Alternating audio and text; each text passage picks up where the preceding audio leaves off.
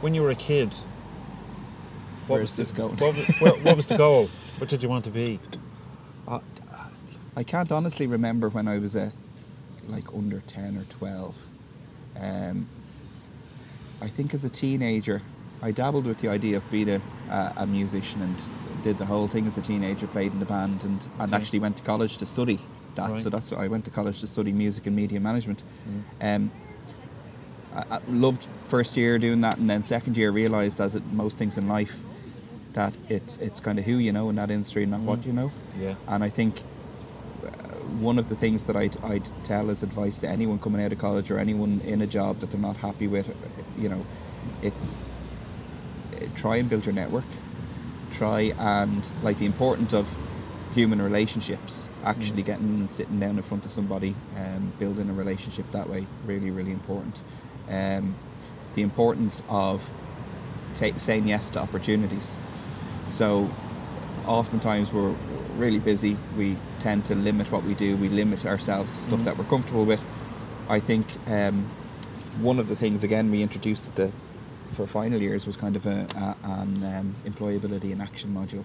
Yeah. So it was going out and doing volunteer work. Now I'm in two minds on volunteer work because I think there's exploitative practices that go on there massively, and in psychology, hugely, right? I wrote an article in the Irish Psychologist in 2017 or 18 that was around the health of academic psychology, and it was all around making a better future for psychology graduates, and also showing them opportunities outside of academia and outside of the usual stuff. So I can remember what you would have been told in first year and maybe through the degree would have been all of your various sub-disciplines in psychology, but it wasn't really expressed. Well, to an extent it was, but the skills that you develop, the way in which you can transfer them over to be very useful in areas of whether it be project management, or whether it be sales roles, or whether it be in really is fundamental, isn't it? I found that. I mean, I did it the other way around. I had a practical life experience and then went into academia. So, and how did you find that then? Did you find that there was stuff that was completely out of whack with your experience? No, it was like a complete correlation. I was like sitting there in classes, and I remember saying to myself, "This is I know this already, but now I have a basis of understanding." Do you know what I mean? Yeah. I'm given I have a framework now to understand why that occurred as it did in my professional life. So that's empowering, because you can then articulate.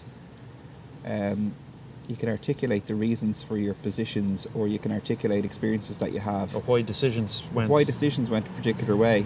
And you can also, again, one of the biggest benefits for a psychology degree, and I think it's fallen by the wayside with the way universities are going, is around personal development, self-reflection skills, being able to take that inventory and really kind of figure out what you want at any point in your life.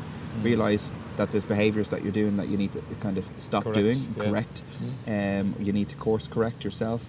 There's relationships that you need to, disengage with, or you need to improve, or all of that kind of stuff. That's no one lives to work, right? The reason that we do all of this credentialism, the reason that we go and get degrees is again to usually to get better jobs, or to find some kind of purpose, to find meaning.